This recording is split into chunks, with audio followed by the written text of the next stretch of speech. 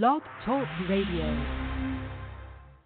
Welcome to the Luke Haskell Apologetic Show on the Four Persons Network. To call into the show, the number is 515-602-9655. That number again is 515-602-9655. And now, make way for the Hammer of Heretics himself, Luke Haskell.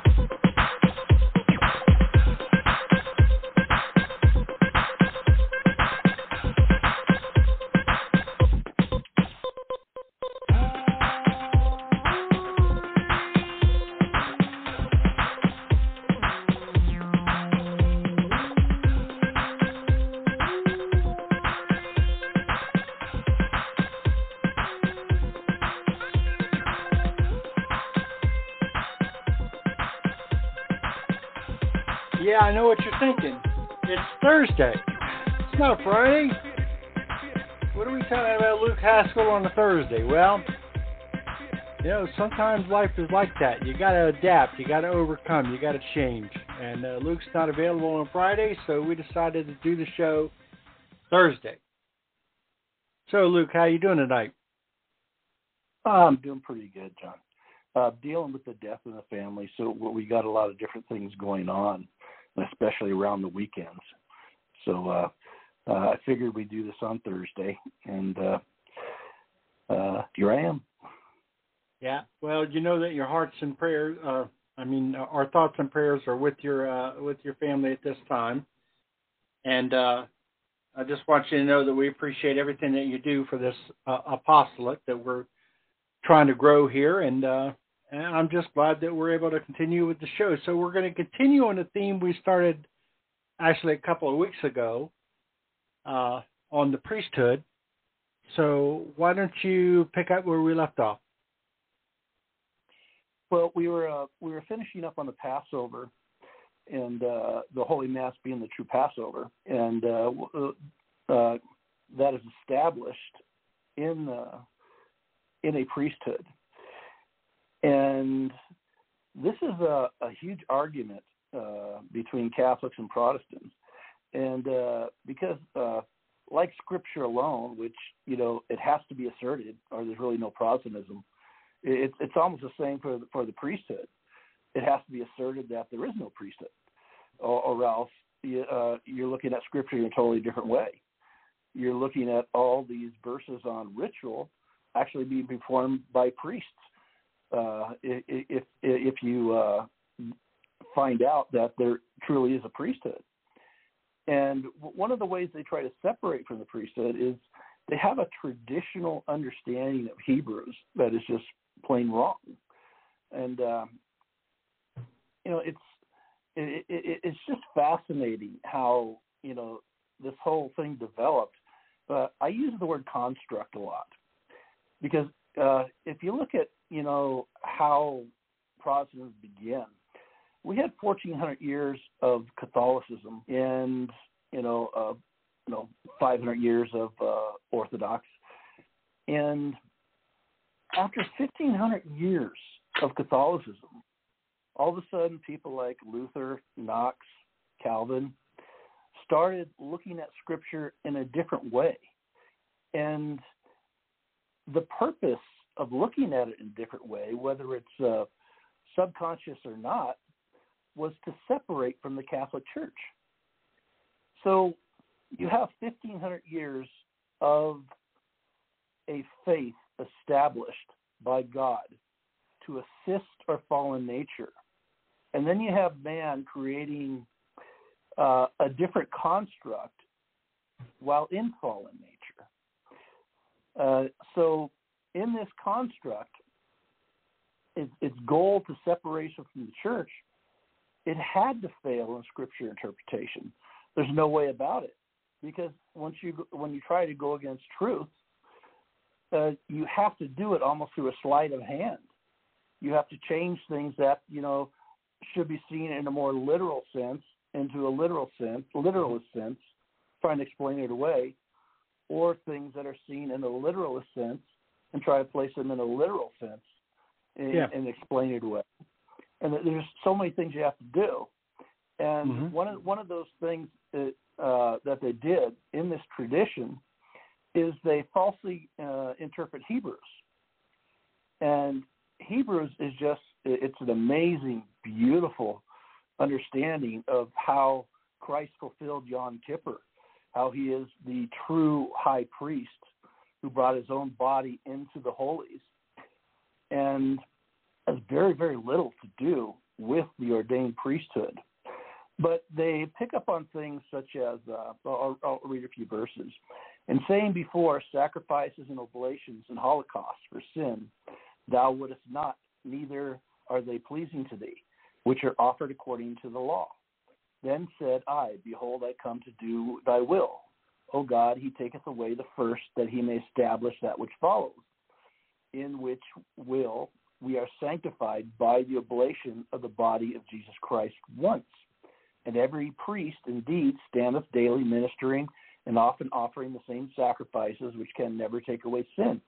But this man offering one sacrifice for sins forever sitteth on the right hand of God, from henceforth expecting until his enemies be made his footstools.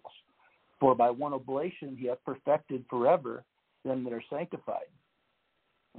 So they take these verses and they use too much of a literal interpretation with them, because number one, this is written to most likely the church at Jerusalem, and as primary Hebrews who are baptized into the church.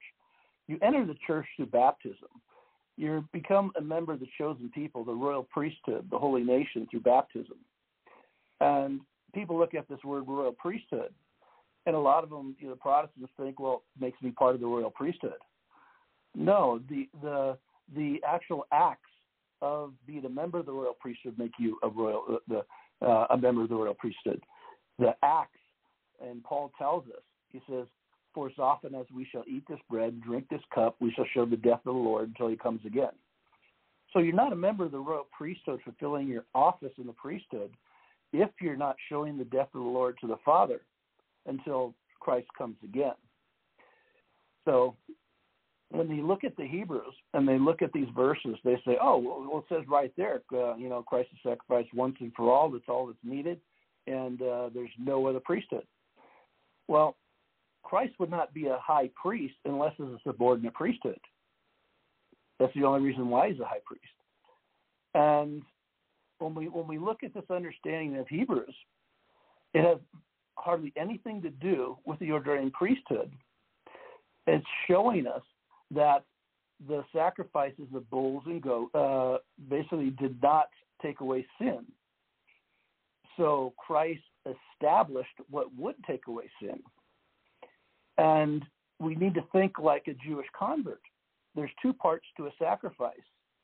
There's two main parts. There is the sacrifice. Christ willingly gave himself up. And there's the offering up of the fruit of the sacrifice. In Leviticus 7, we actually even have the word Eucharist, because Eucharist means thanksgiving. There's a thanksgiving offering offered to God, and it is raised into the air. And where do we see the same imagery? We see it in every Holy Mass, and we picture in our heads, this is the Lamb of God who's come to take away the sins of the world. So they don't even have a basic foundation to understand these things, because they're not living the sacramental life. They're not seeing the sacramental life. Right. And the other thing is, Luke, they don't understand. I think when you look at Hebrews 7, one of the things that really stands out is they don't understand that we were never saved by the sacrifice of bulls and goats, that the priesthood of Aaron, the Levitical priesthood, was a model. It was a foreshadowing. And anyone that was saved under the Levitical priesthood was saved. They were grafted in to Christ by faith, by anticipation. And we see in Hebrews that the Levitical priesthood is actually replaced by the priesthood of Melchizedek. And Melchizedek is this interesting figure who first appears in Genesis chapter 14 out of nowhere. even before the Levitical priesthood, and he makes this offering of bread and wine. And how do they miss all that? That it's very, very clear that the the Hebrews 7 says you are a priest forever according to the order of Melchizedek. How do they fail to connect the dots? Yeah, I think they have this. It's almost a complete separation from the Old Testament. But if the Old Testament, the laws of Leviticus, just so many things are there for one purpose. They're there to let our souls see the spirituality of our sacraments. And I'll give you a couple examples when it comes to this offering. When Christ said, he said, this is the cup of my blood, do this in remembrance of me. Well, we talked about this before, where the word remembrance actually is in Greek. It doesn't do the English justice. The word is anomnesis, and it has sacrificial overtones. It's in Wisdom 16:6. It is in sacrificial context. Hebrews 10:3, Leviticus 24:7, and it can be translated if with these understanding the sacrificial undertones as offer this memorial offering, our memorial sacrifice. And so we see this. And clearly in Leviticus 24:7, it says, if at any time you shall have a banquet end of your festival days, and on the first day of your months, you shall sound the trumpets over the holocaust and the sacrifices of peace offerings, that they may be a remembrance of your God. And that's Numbers 10. Leviticus 4:7, it says, and thou shalt put, Leviticus 24:7, thou shalt put upon them the dearest frankincense, that the bread may be for a memorial of the oblation of the Lord.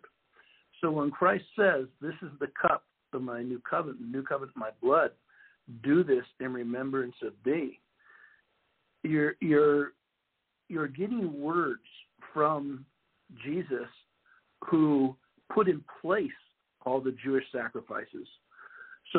So when he says remembrance, he's saying offer this as the true oblation, not the types of Leviticus 24:7, but myself, because he says, this is my body, this is my blood. So this two parts to the sacrifice is very clear to see all across Paul's writings. He says, the cup of benediction that we bless, is this not participation in the blood of Christ? And he shows us this imagery of what actually happens when we see the Galatians were falling back into Mosaic law, the letter of the law, the rituals of the law. And he says, oh, you foolish Galatians, who before your very eyes, Christ is portrayed as crucified before you. That's the Mass. So when in Hebrews, when Paul, or it could have been Paul, we're not really sure, but when he's talking about offering one sacrifice for sins, we have to consider the fact that there are two parts to a sacrifice. And so this one sacrifice for sins is eternally presented by the royal priesthood united to heaven itself.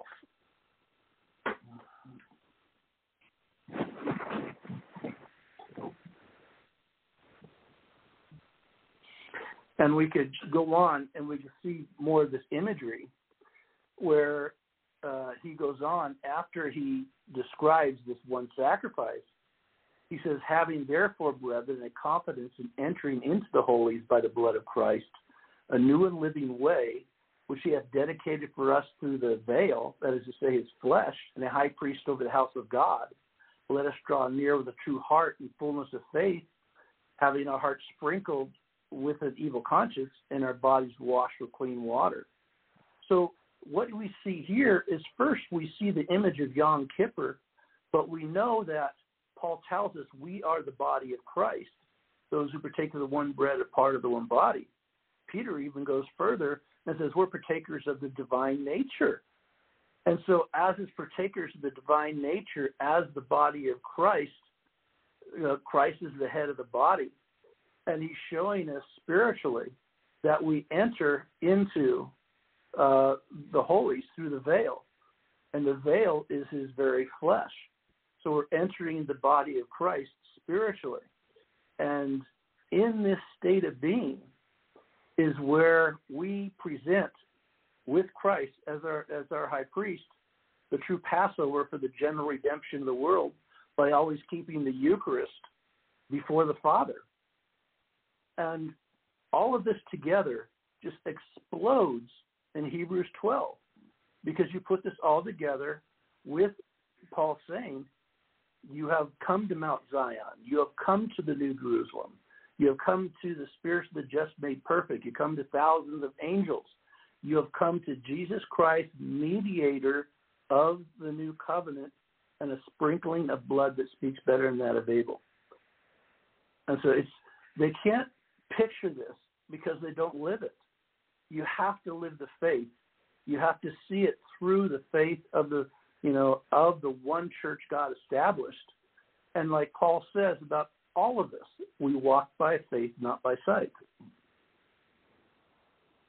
So I see how they try to get around it. They basically try to say that we're re-sacrificing Christ over and over and over again, and they try and equate the. They basically try to join the sacrifice and the offering together as if they're a single thing, when obviously, as you pointed out, they're not. But even considering that, and I'm not saying I agree with them, I'm not saying they're making a strong argument, but even with that weak argument, Luke, how do they get around Melchizedek? How do they possibly get around that? Well, they really can't. I mean, they just have to ignore the whole part about bread and wine. I mean, they really do. I mean, it's almost like they have to take it out of their whole, because Melchizedek doesn't fit into their theology at all. And especially when you read, it says he has no beginning, he has no end, he has no genealogy. There's a lot of people that have conjectured that Melchizedek is actually an Old Testament manifestation of Christ, that Christ actually traveled through time to the Old Testament. I don't know, if the church has ever, made any kind of formal, stance on that one way or another. But I know at a minimum, Melchizedek is a very, very strong typology of Christ. And then when you enter, Go ahead. I think there's another theory on that too, and I don't know if that came from Scott Hahn or not. It's been so long ago, but one of the theories that it might have been Shem. That it might have been what? Shem, Noah's son. Oh, okay. I'd be interested in hearing. I'd be interested in hearing you do a show about that one day. That's as far as I go. I just remember somebody talking about that, and I said, well, that's kind of fascinating. But Melchizedek is from Jerusalem, so there's you have Jerusalem also, right there. King of Salem, right? Yeah. Yeah. But I'm just wondering, like I said, how, at the end of the day, I mean, what do they do with Melchizedek? What do they do with the bread and the wine? It doesn't fit into their theology at all. What do they do with all the memorials of the Old Testament that have to be before God? And these memorials are bread and wine. The memorials are images of Christ in the, in the Lamb. I'm the true Lamb of God. Memorial sacrifices in order to give this oath, to continue in this oath of keeping the commandments. Mm-hmm. But by the same token, they are correct, though. In one respect, they are correct in the respect that Jesus did die. He suffered and died once for the redemption of all mankind. I was talking to a friend of mine, a Protestant friend of mine, last night, the issue that we have, the difference that we have is how is the graces earned by Christ at Calvary applied to you and me? And that's where that's where the road separates as far as our understanding and theirs, right? Well, yeah, but even when he says we are sanctified ones, he's talking to people who are baptized into the church. Our baptism is redemption, sanctification, justification before God.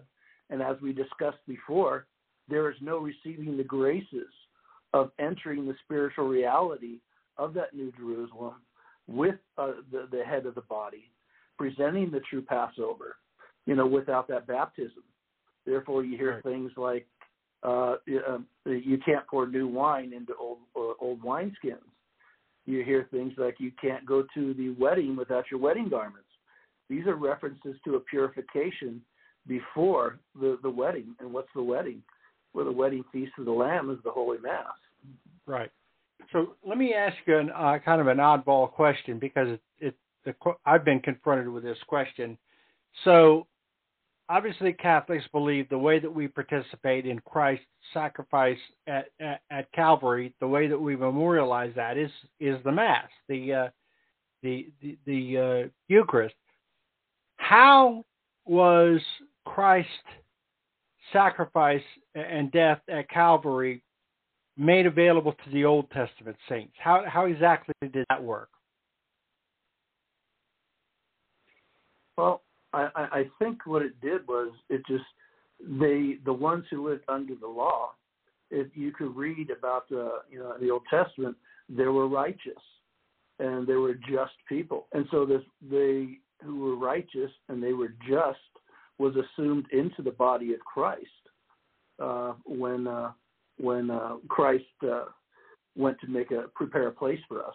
Before you have this image of shore or Abraham's bosom. And so is it kind of the idea?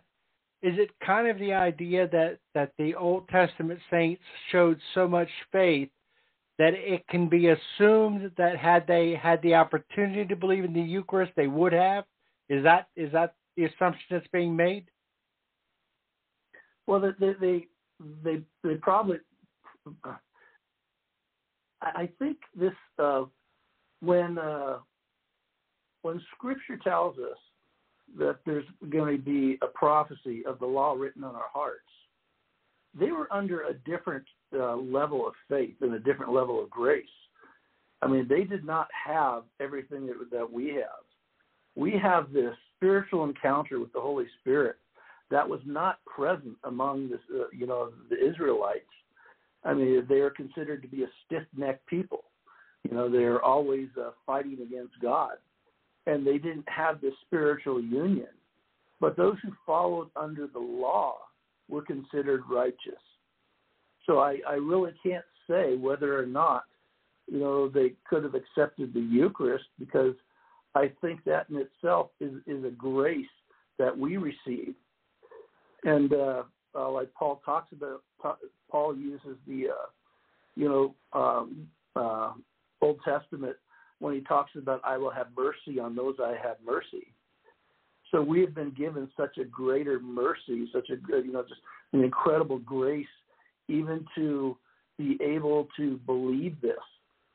And we've been given a state of love in our souls due to the cross that gives us this ability to truly see the love in the Eucharist. So we're talking with Luke Haskell tonight about the priesthood. If you'd like to call in with your comment or question, the number is 515-602-9655. Again, the number is 515-602-9655. Okay, so where do we go next? Well, like before, we established Passover. We just discussed Hebrews. Now things, we see Hebrews definitely different, and we could, prove our understanding all the way back to Christ. Well, we could do the same thing historically, with the priesthood. And so when I have somebody who's telling me that there is no priesthood, my first question to them is, okay, since the Arian heresy basically almost split the church. And the early church was, just adamant about following Paul and keeping perfectly united, one mind and one doctrine. Then when did the priesthood begin? And show me the history. Show me all across the pages of history, screaming out the first few hundred years of Christianity about this new ordained priesthood after the apostolic times. You can't do it because it didn't exist after. It didn't come into existence after apostolic times. So it's just being rational. It's just being reasonable is the first step to seeing the priesthood. Like, if we want examples, in the Teaching of the Apostles Syriac, 2nd century, maybe 3rd century document, it says the city of Rome and all Italy and Spain and Britain and Gaul, together with all the rest of the countries round about them, received the apostles' ordinations to the priesthood from Simon Cephas, who went up from Antioch. It says, and by ordination of the priesthood, which the apostles themselves have received from our Lord, did the gospel wing its way rapidly to the four corners of the world. Irenaeus, writing, he was around from 120 to 180 A.D., he says, and all the apostles of the Lord are priests, who do inherit here neither lands or houses, but serve God in the altar continuously. So we have this historical record. We understand this information to be in the first few hundred years of Christianity. And nowhere do we see anybody contradicting these understandings. Yeah, it's a very strong argument that you just made, because if the priesthood was something new, you have to be able to identify a time in which it was created. In other words, if you could show me that in 110 A.D. there's no priesthood, but in 120 A.D. there's a priesthood, well, then you have a valid argument. But if you're right, there's no point at which we can say the priesthood did not exist. The second part of that argument is that their theology presupposes, and I had a friend made this argument to me the other day, that when Christ died, the veil in the temple was torn in two. He said, well, that means the end of the priesthood. Well, show me where it means that. I mean, that's taking a leap. That's taking an assumption. But if you're going to take a sola scriptura viewpoint, as Protestants claim to take, well, you should be able to show me that this is where Jesus said there will be no more priesthood. Instead, what we see in Hebrews is we see exactly the opposite. We don't see no more priesthood. We see a temporal priesthood replaced by an eternal priesthood. We even see the results of that veil, where the Holy of Holies becomes one room in the Holy Mass, because we know the table of the bread of the presence, which had, the manna and the libation offering, the bread and the libation offering, has become the Eucharist. The menorah has become the life-giving cross. The St. Thomas cross found in India is actually a combination of a cross and the menorah. So they had this understanding spiritually even back then. We know that the stand for the incense and the smoke going up to the heavens we see in Revelations. The prayers of the saints are like the incense flowing to the throne of heaven, going to the throne of heaven. So we see all this imagery, and how does that occur? It occurred because the holies and the Holy of Holies becomes one room in the Holy Mass. And again, in that imagery, you look at Hebrews 12:22. So there's another question. Again, go ahead. Sorry, go ahead. Go ahead. I didn't realize I was stopping right in the middle of a thought. Go ahead and please finish. No, it's just, but you can't see that unless you look at Hebrews and the way it's supposed to be looked at, unless you don't deny the priesthood.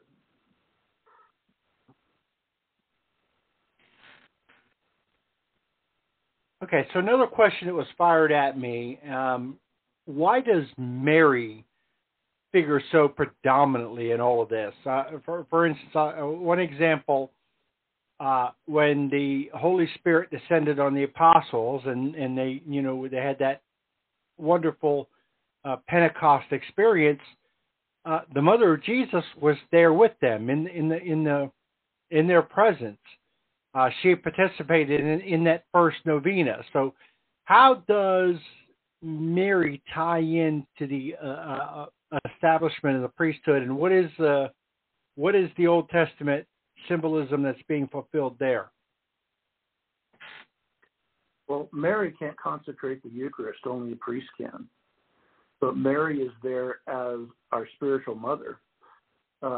Mary's, and we go back to Genesis, where we see an image of Mary, and because we see the Eve who chose ego, chose to go against God for taking of the apple, and then we see an image of a woman who will choose God, who will choose to follow truth, who will not be of ego, because she will crush the head of the serpent. Right.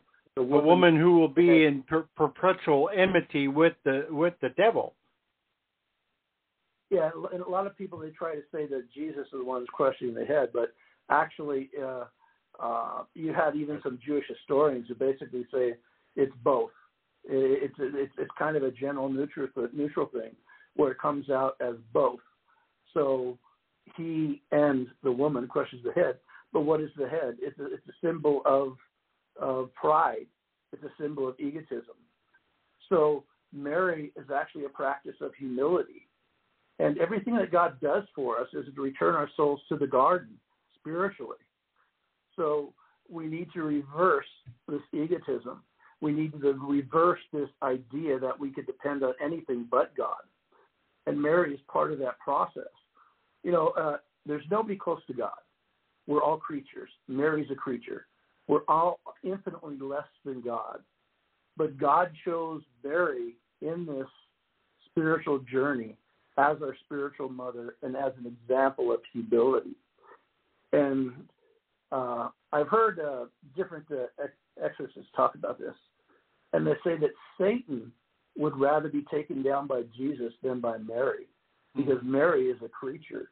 And due to Satan's ego, he would rather be taken down, by Jesus. Yeah, there's a fascinating story by St. Louis de Montfort about the St. Dominic was preaching, and the Albigensian that was possessed by 15,000 demons appeared, and St. Dominic demanded of him, which saint do you fear the most, and he didn't want to say so, and then Our Lady appears and whacks him on the head with a golden rod and says, "Answer my servant at once."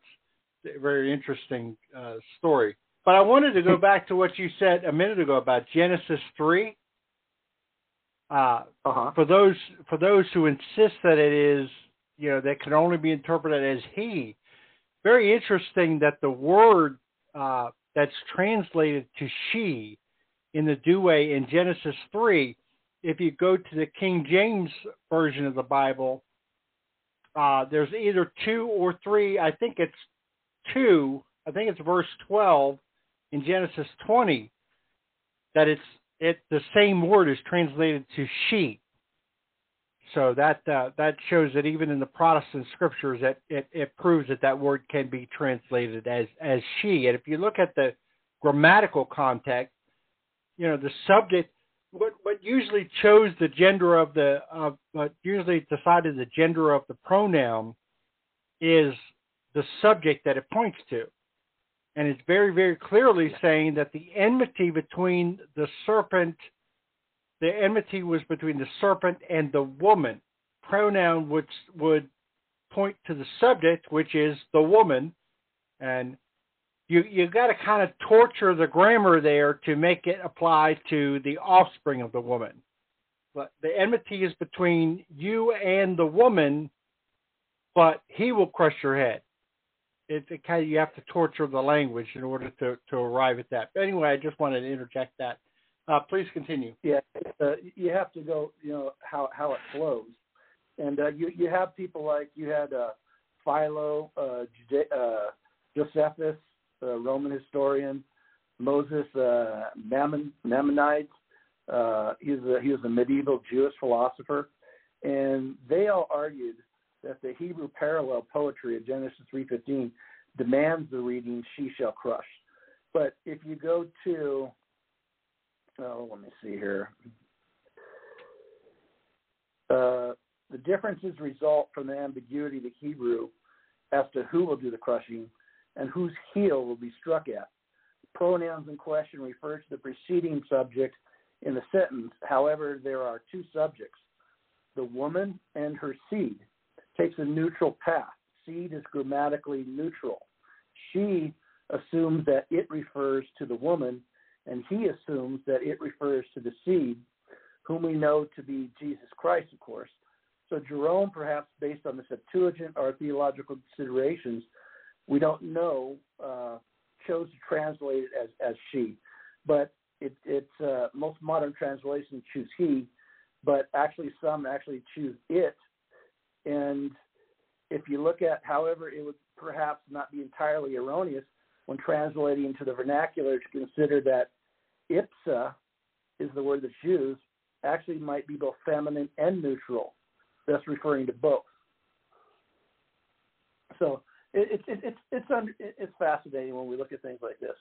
But when it comes back to Mary, if Peter says that we are partakers of divine nature, and Mary, God chose Mary from the beginning of eternity to be his mother, how much more of a partaker of divine nature is the mother of God? You know? And so we lose the holiness when we lose the humility, and then we lose the imagery, the spiritual beauty of things. Well, think about this. Think about this real quick, Luke. If you talk to any Protestant and you ask them, was there ever a moment in your time? Now, you and I might refer to adoration as one of these moments, but is there any moment in your life when you truly felt like you were in the absolute presence of God?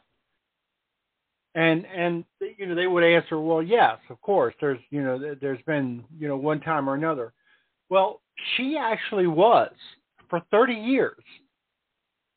You cannot be in the absolute literal presence of God for 30 years and not have it affect you on a deep, profound spiritual level. And do they even stop to consider the fact that there is no other human being before or since who can say that? Even Joseph was not present in Jesus' life as long as Mary was. Go ahead. Go ahead. I think a lot of the stuff is they lose, I hate to talk about people this way, but I'm talking about the concepts in general. They lose common sense in their process of trying to separate from the church. I'll give you an example.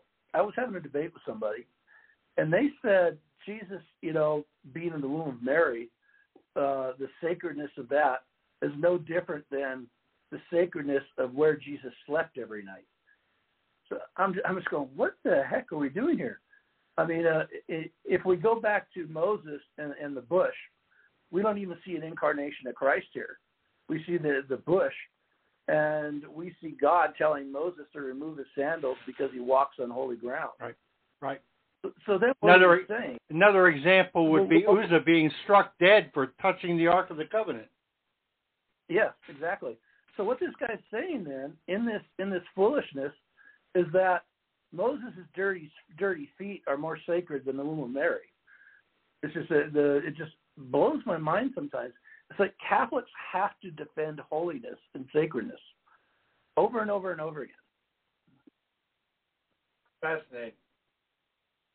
So if we go on, if we get back on online here for the priest, there is logical deduction in a lot of what Paul says, and this is something I try to approach people with in order just to get it into their heads. And I'm going to give a few verses, and I'm going to leave out one word, and this word is the word that makes these verses complete.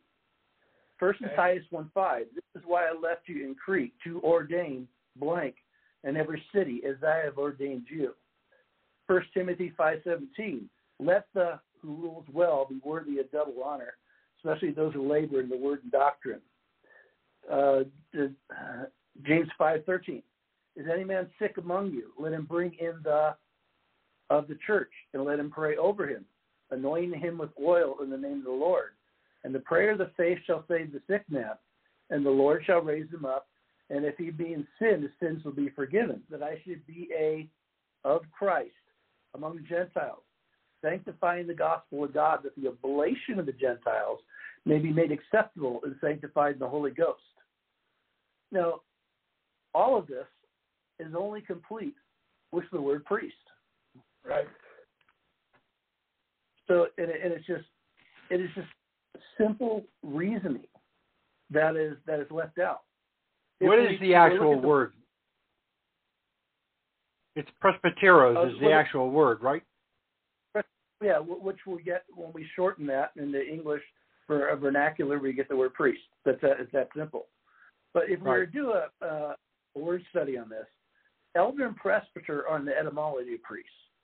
They try to use the word Harius to confuse things. But Harius means someone dedicated to the temple, a priest, but the word is not derived phonetically nor etymologically from Harius. It's derived from presbyteros. Even the morphology is different. Excuse me for a second. So the apostles wrote while the temple was still standing, and so they needed to distinguish things. So the difference between the priests of the old covenant that offered bulls and goats and the priests of the new that ministered in the sacraments, they had to distinguish the difference. So it looks like they did so by modeling the priesthood according to 70 elders who had the hands of Moses and Aaron laid on them to convey the grace of God. And this is what bishops have done to priests for 2,000 years in the Catholic Church. Therefore, Paul tells Timothy, you do not lay your hands on anybody in haste. In other words, he's saying try to make sure they're going to be worthy of the priesthood. So up until the golden calf, the elders were firstborn family priests. After the golden calf, Levitical priests, in this sense, Harius, belonging to the temple, was formed. Through Christ, the consecrated firstborn, the true priesthood, was restored in the new covenant. And we look at this, these types, and Exodus 12:22 says Moses called the elders together to communicate the Passover commands, and Moses was a type, for Christ. And he said to them, with desire, I desire to eat this pasch with you before I suffer. This is what Christ said in Luke 22:15. So Christ established his priesthood to give the true Passover commands. The Holy Mass is the true Passover for the general redemption of the world. And it's how Christ redeemed the world. So we see these parallels in the typology everywhere.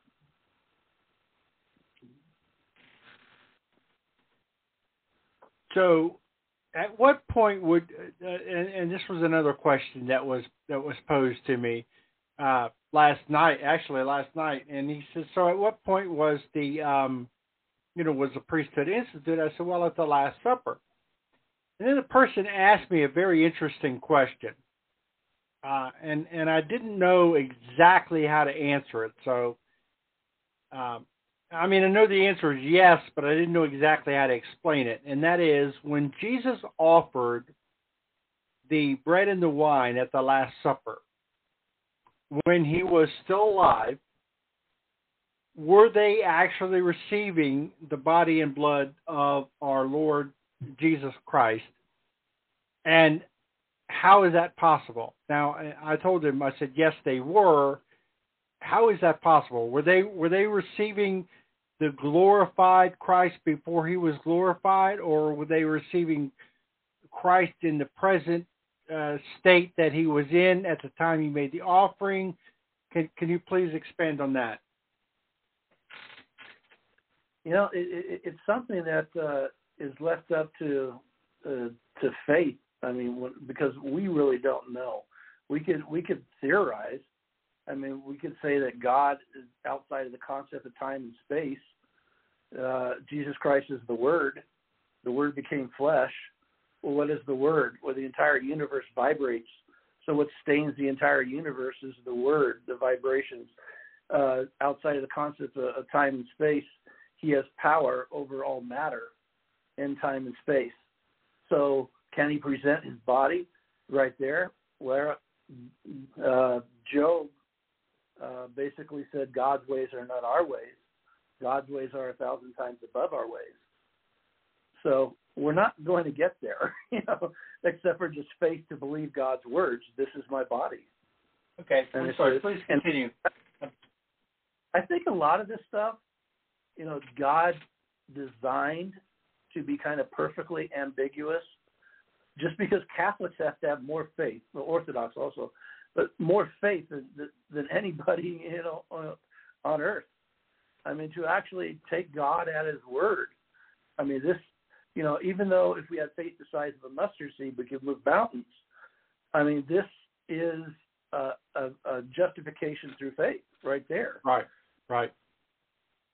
Yeah, because many of the things that Jesus said at the time that he said them would have been abhorrent and shocking to his audience. I mean, when he's saying, you must take up your cross and follow me. I mean, we see that in its proper context now and understand that. But a first century Jew would have been horrified at the idea of take up your cross, because, at that point, the cross was nothing but a symbol of torture and humiliation and the most horrible death imaginable.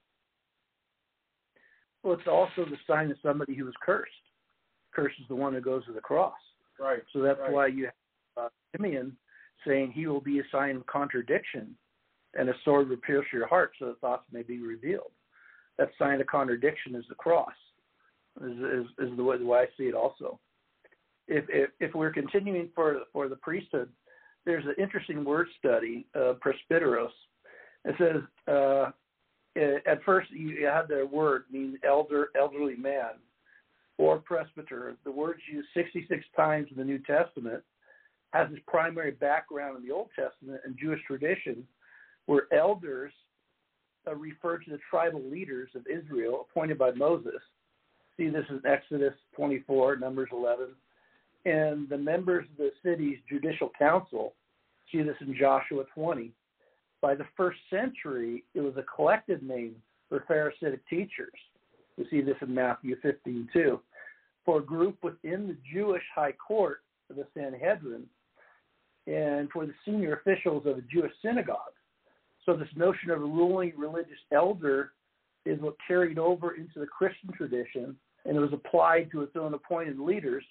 We can see this in Acts 14, Acts 15, 17.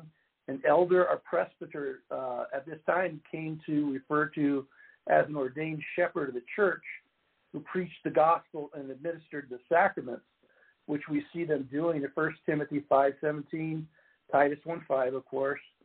And the English word for priest, of course, is derived from the Greek term. So it's just a simply shortened from elder. And it was in Scripture already how the transition occurred.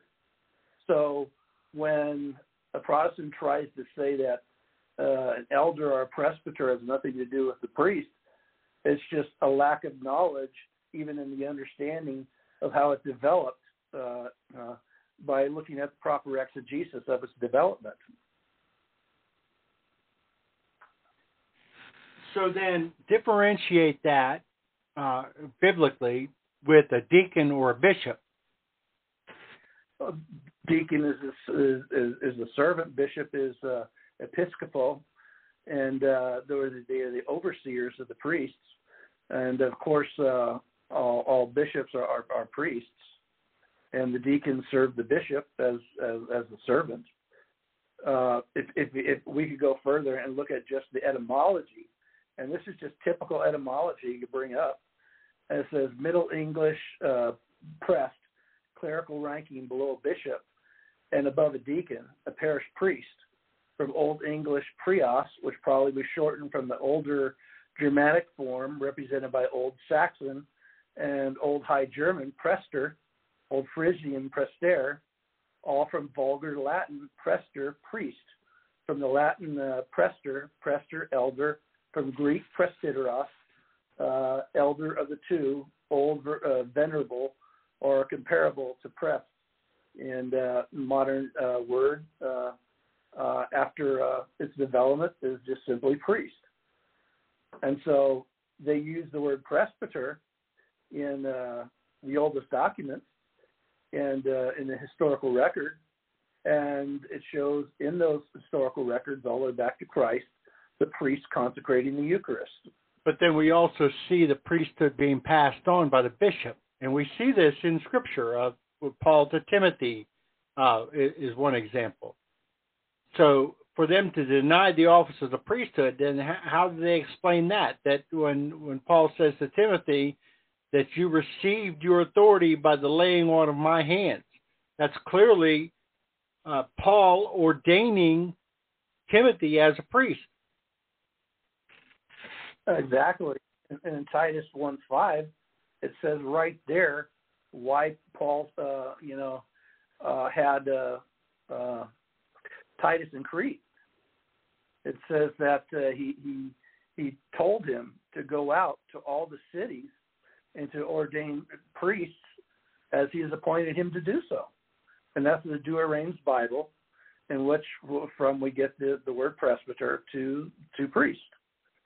So, and it's just so overwhelming, all that information.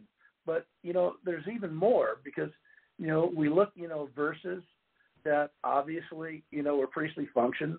We looked at the etymology. We look at the word study. But Paul himself, when he says he sanctifies in oblation. So he says he sanctifies in oblation for the Gentiles through the Holy Spirit.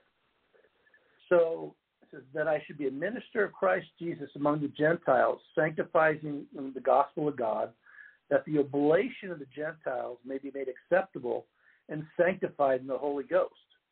In the Greek, he's using a variant of Harius, which is belonging to the temple, because he's showing the sacrificial nature.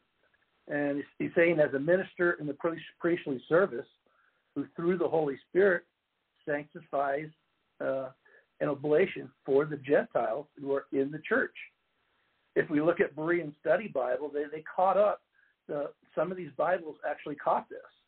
It says to be a minister of Christ Jesus to the Gentiles in the priestly service of the gospel of God.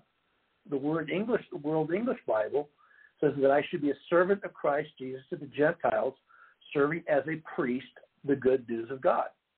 The Young's literal translation, for my being a servant of Jesus Christ to the nations, acting as a priest in the good news of God. So it's just so overwhelming. It's in exegesis. It's in morphology. It's in the historical records. And what is Paul really doing here? Well, an oblation is an unbloody offering. He's saying that he's participating as a mediator with the Holy Spirit to sanctify, to make holy this oblation, which in most of the time is a cereal offering. What is the cereal offering? It's the bread and the wine of the Eucharist. So then you can hear the objection from our Protestant brothers and sisters. Well, see, he used that word mediator when the Bible says there's only one mediator between God and man, Jesus Christ. How do you answer that objection? I'd say you believe in the Trinity. I mean, there's one mediator between us and the first person of the Trinity, That is the second person of the Trinity, Jesus Christ. And yet, in this mediation, you don't see mediation as simply prayer in Scripture. He's mediating the entire new covenant.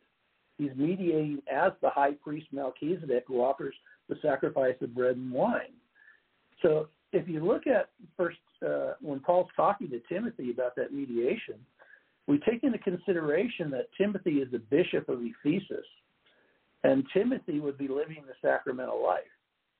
So Paul at first is describing what we need to do in the Mass. He says he wants us to offer prayer, supplication, intercession, and thanksgiving, Eucharistasis, for all men. For there is one mediator between us and the Father, that is Jesus Christ. So right there you have what we do at every Holy Mass. So what they're doing is they're using false exegesis,